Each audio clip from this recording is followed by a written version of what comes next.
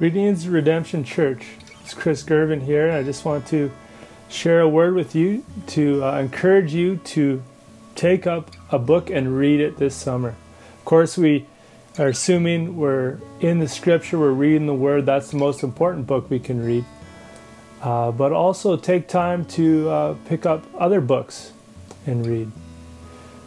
Maybe not a surprise to anyone, but the Apostle Paul was a reader, and he was a student. We find at the end of his life in 2 Timothy, Paul's last letter that we have, he knew his end was near, and he's writing to Timothy and encouraging him in the faith. And at the end of the letter, he just kind of some final greetings. If we'll just pick up in 2 Timothy 4, verse 11, he says, Luke alone is with me. Luke, the one who wrote the gospel in the book of Acts. He says, get Mark and bring him with you, for he is very useful to me for ministry. Mark, the one who wrote the gospel of Mark, who Paul had a disagreement with him in earlier times, but made amends. And Tychicus, I have sent to Ephesus. Tychicus is the one who brought the letters of Colossians and Ephesians. He held the original writings of Scripture in his hands. Amazing. What I want us to see, though, is verse 13.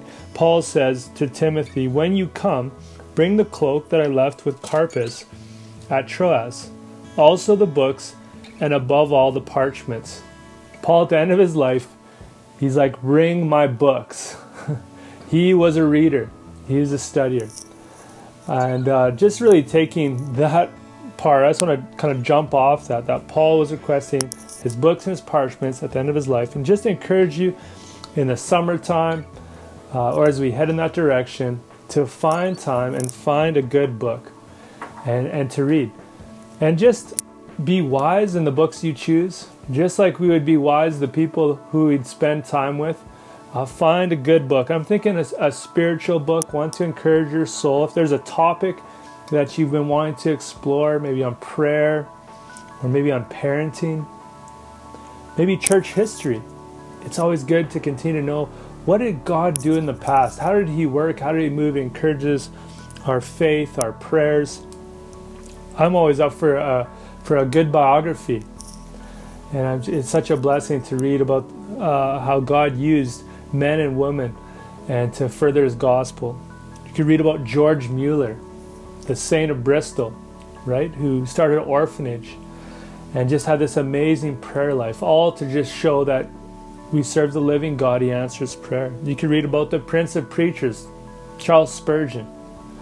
You could read about Amy Carmichael, this woman from Ireland who gave her life to the Lord and went to India and started an orphanage for young girls, so they wouldn't be sacrificed and used as child prostitutes in India. Amazing stories, challenging to our faith. Whatever book you choose, I think, though, if you're a reader, if you choose more than one, we should take C.S. Lewis's advice. He says this, that it is a good rule after reading a new book never to allow yourself another new one till you have read an old one in between. And if that's too much for you, you should at least read one old one to every 3 new ones. I love his recipe there of reading. One of the reasons why is because we have our own blind spots in the day and age we live, and people we read from the past didn't have them. They dealt with maybe different topics from a different time. I love reading old books. I love reading the Puritans. I believe they lived in a time where they were just soaked in Scripture. And times were tough. You think the Reformation has just happened. I'm reading this book called The Christian in Complete Armor by William Gurnall, and I've been reading it for years because it's massive. It's Old English, but every time I read it, I just get what I say, like golden nuggets. Like, a miner needs to dig down deep in order to find it. These pages have golden nuggets laying on top. You don't have to dig. Every page, I'm underlining something, I'm noting something that's encouraging my soul. Just read something I read the other day in this book. It says, make a daily resignation of yourself up to the will of God. Indeed, this should be, as it were, the lock of the night and the key of the morning. We should open and shut our eyes with this recommending of ourselves into the hands of God.